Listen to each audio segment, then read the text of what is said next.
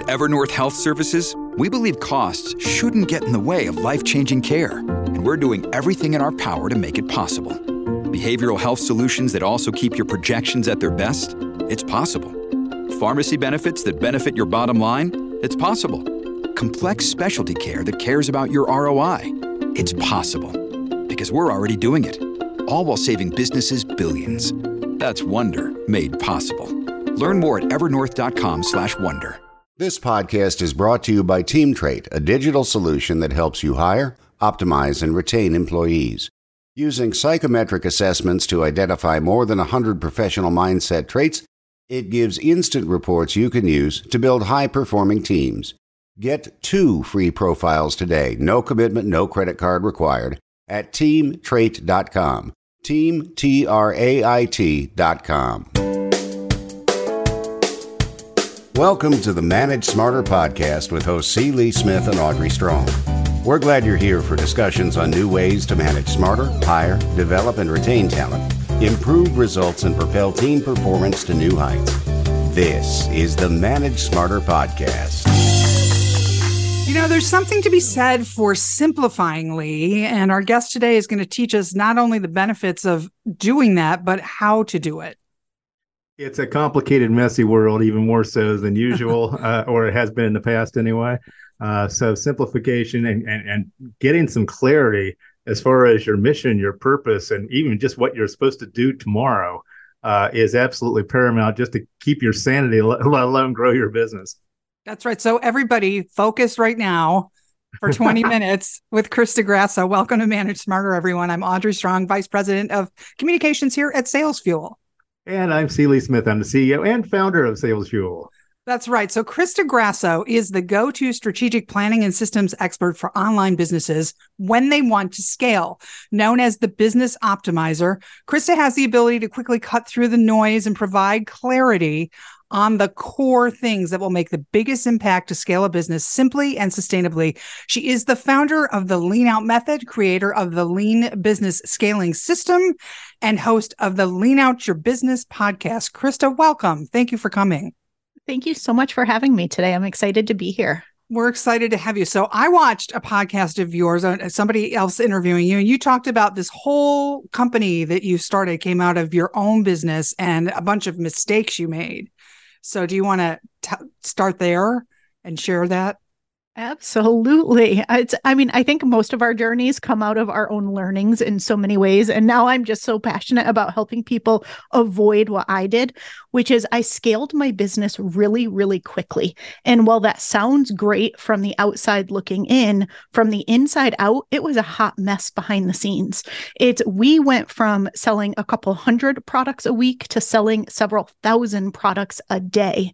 All of a sudden, things like managing inventory, managing shipping, managing receiving, making sure that we were still able to produce a product at the quality that we expected, get that out and meet the promises that we made with 2-day shipping, things of that nature, all of a sudden at scale become really hard to do when you don't yet have the systems in place or the foundation in place.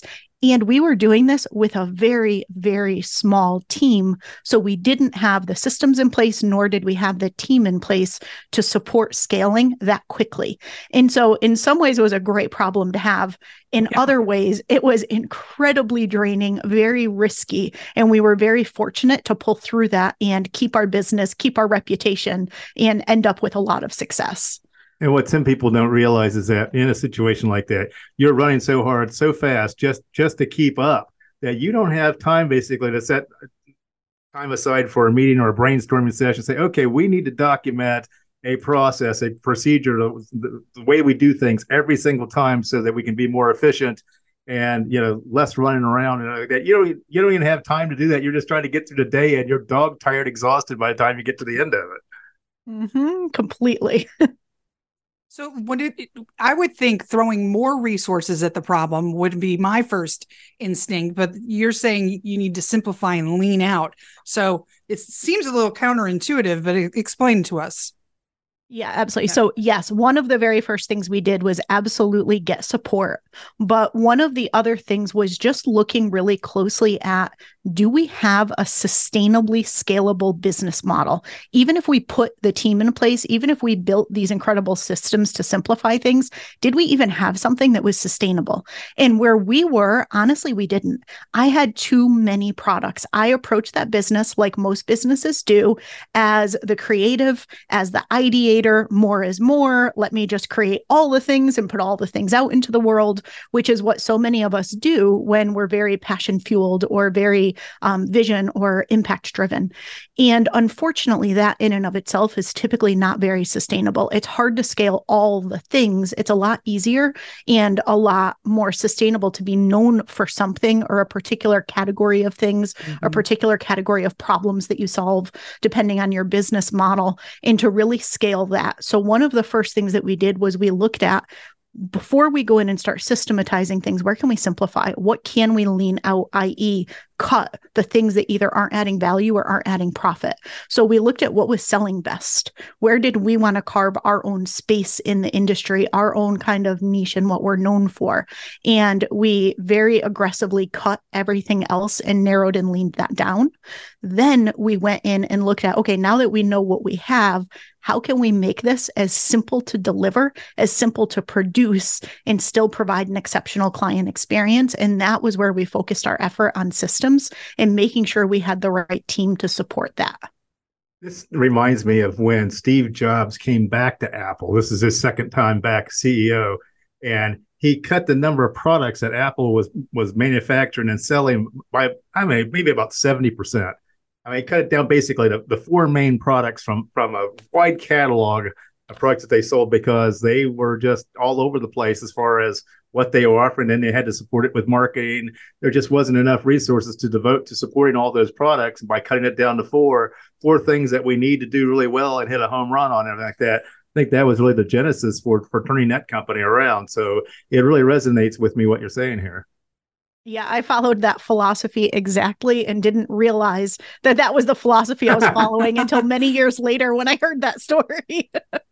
So for managers that are listening in the audience, what is required of them in a situation like that? And more accountability through the simplification? Like, it should be easier for you to hit whatever your KPIs are, et cetera. Yeah, honestly, I think it's managing the emotional side of it, because leaning out, simplifying down, it sounds so simple in theory. It sounds so no-brainer in theory. It is really hard to do. Companies have attachment to things. Clients have attachment to things. People have attachment to things. And so you're cutting something, and it might be the thing that the person loves most, that they spent the past 2 years working on developing. And so a lot of times it's more helping people see the vision, helping people see why these decisions are being made, how it's going to actually help the company be stronger, be more profitable, make a bigger impact, whatever that driving force is for the decisions, because people do get really attached to things, especially if they've invested so much of themselves in getting it out into the world or making it successful.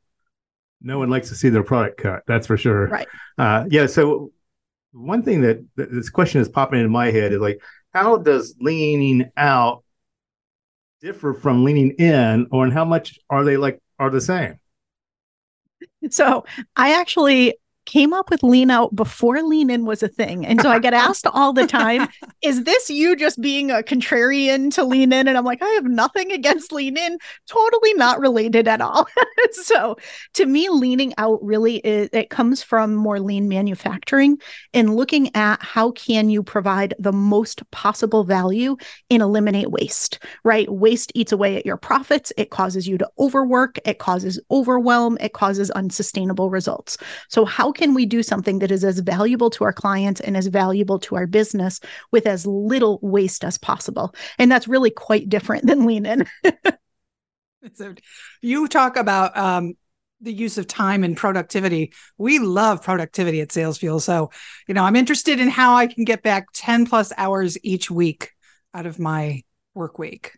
Absolutely. So there are some amazing lean productivity tips that I'm happy to share. But at the end of the day, it always comes back with making sure that you're actually working on the right things. And what I find more often than not is it is so easy to be distracted by all of the things that you could be doing, that oftentimes there's more than 10 hours a week per person invested in things that really don't need to be done at all or don't need to be done right now. And so I think the first thing that every business, every manager, every leader really wants clarity on is, where are we going long term, and what is it that we should be focused on in this next 90 days that's going to support that, and making sure that the teams are only focused on those things. That alone will typically give you back more than 10 hours a week. But beyond that, there's a couple really great strategies that I love leveraging, one of which is the concept of stop starting, start finishing. So quite often you come up with all these amazing ideas, you kick off a week and everyone's excited and everyone's off doing all the things. The week ends and everyone worked really hard, is really exhausted, and there's a whole lot of things that are left unfinished.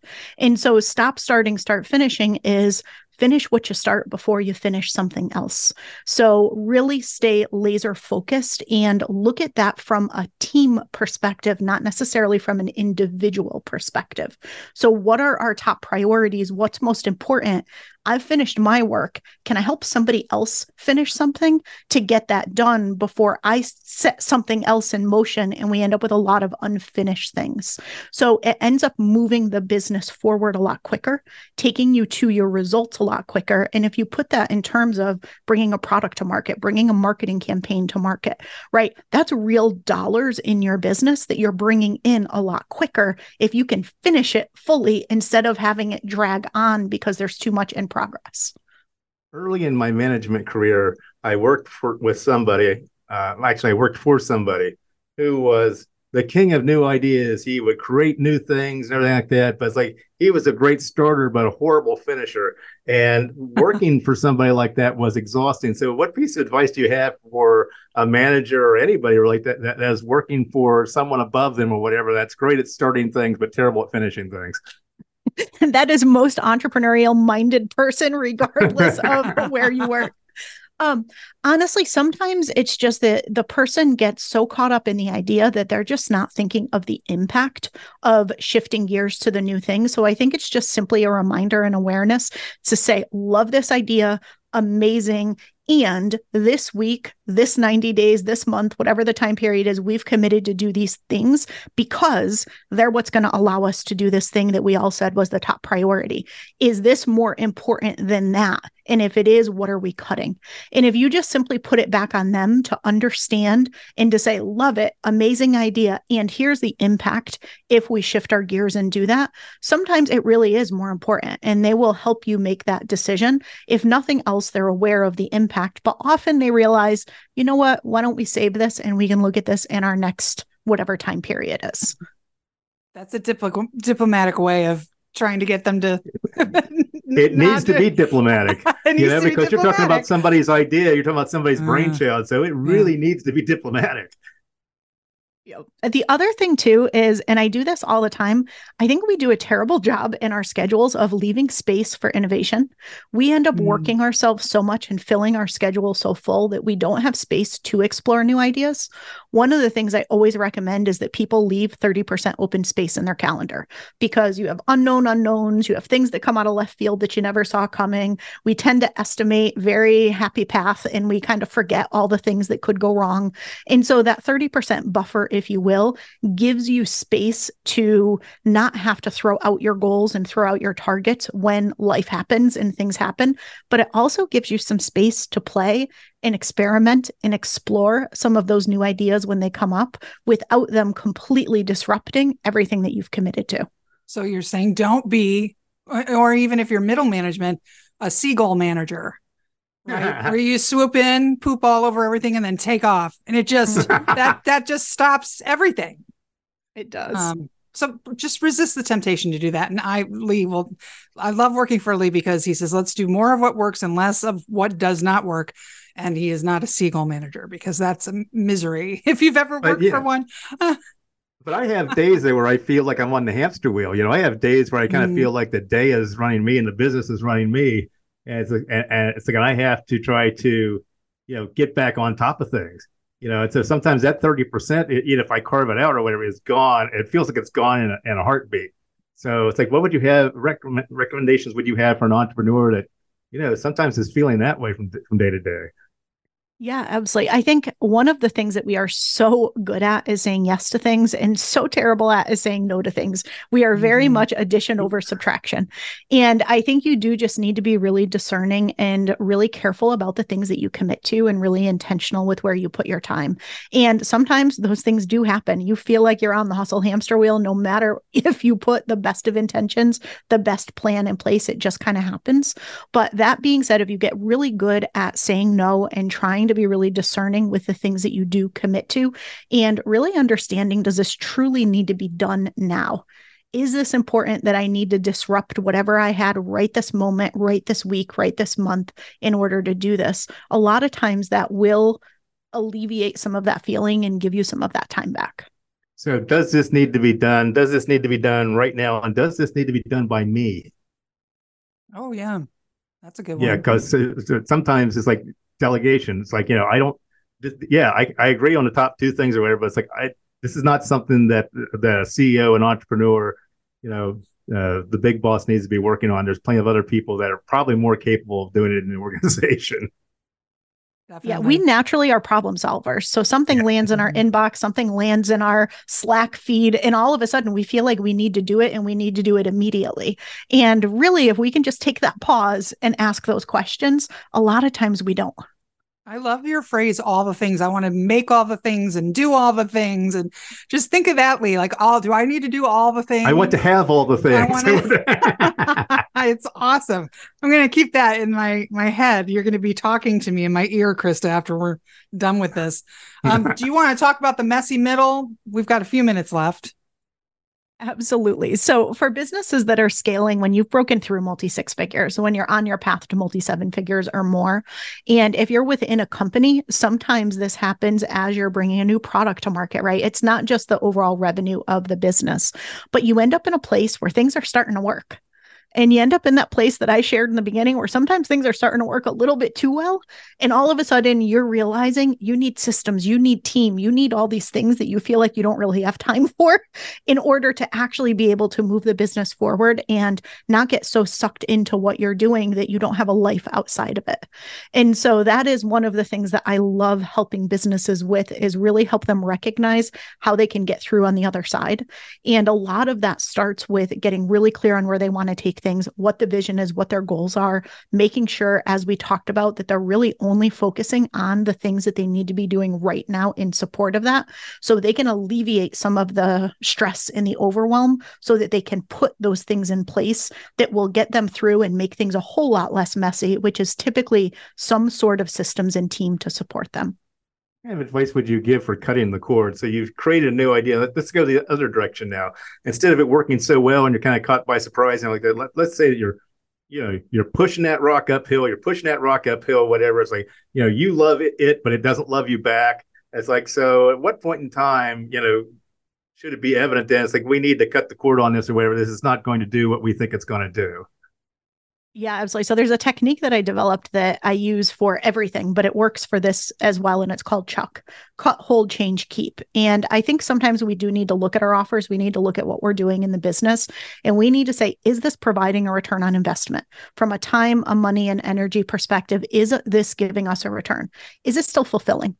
Is it something that's still providing value from the client perspective? Is it an investment? Is it something meaning like we need to hang on a little bit longer because this one has a long tail and it will pay off if we stick with it? Maybe we're not seeing an immediate ROI, but this is what we expect if we're really honest and we look at it carefully. And so I think you want to look at things across those different lenses. And sometimes you'll find that you do, as you said, you may love it, but it's just not, your clients aren't seeing the value in it. The market's not responding in a way where it would make sense financially for the business to keep doing it. And when that happens, it can feel a little scary, but the reality is when you do cut that, you're creating space for the thing that is going to work. And I always go back to 80-20 for that. What are those 20% of things today that are already working, that are already providing value? And how can you optimize and amplify those to offset the thing that you are now going to be cutting. And so I think that's a really great way to approach it. You have something working in your business, right? And so how can you amplify that while you're letting this thing go, creating a plan for doing it in a way where you maintain integrity with any clients that are currently, participating in that, and then coming up with what you're going to do next. Sometimes it's just a 15 degree pivot. Sometimes it's really reimagining and doing something completely different. Sort of like trimming the branches on the tree, right? Yeah. So the sun can get through and so the things on the ground can grow. Mm-hmm. I like the gardening analogy. That's good. And do you have to have the next idea like in the hopper ready to go when you make the cut, or should you give yourself some of that innovation time you were talking about? You want innovation time. The worst time to ever come up with a great idea is when you need to. Pressured to. Yeah. Exactly.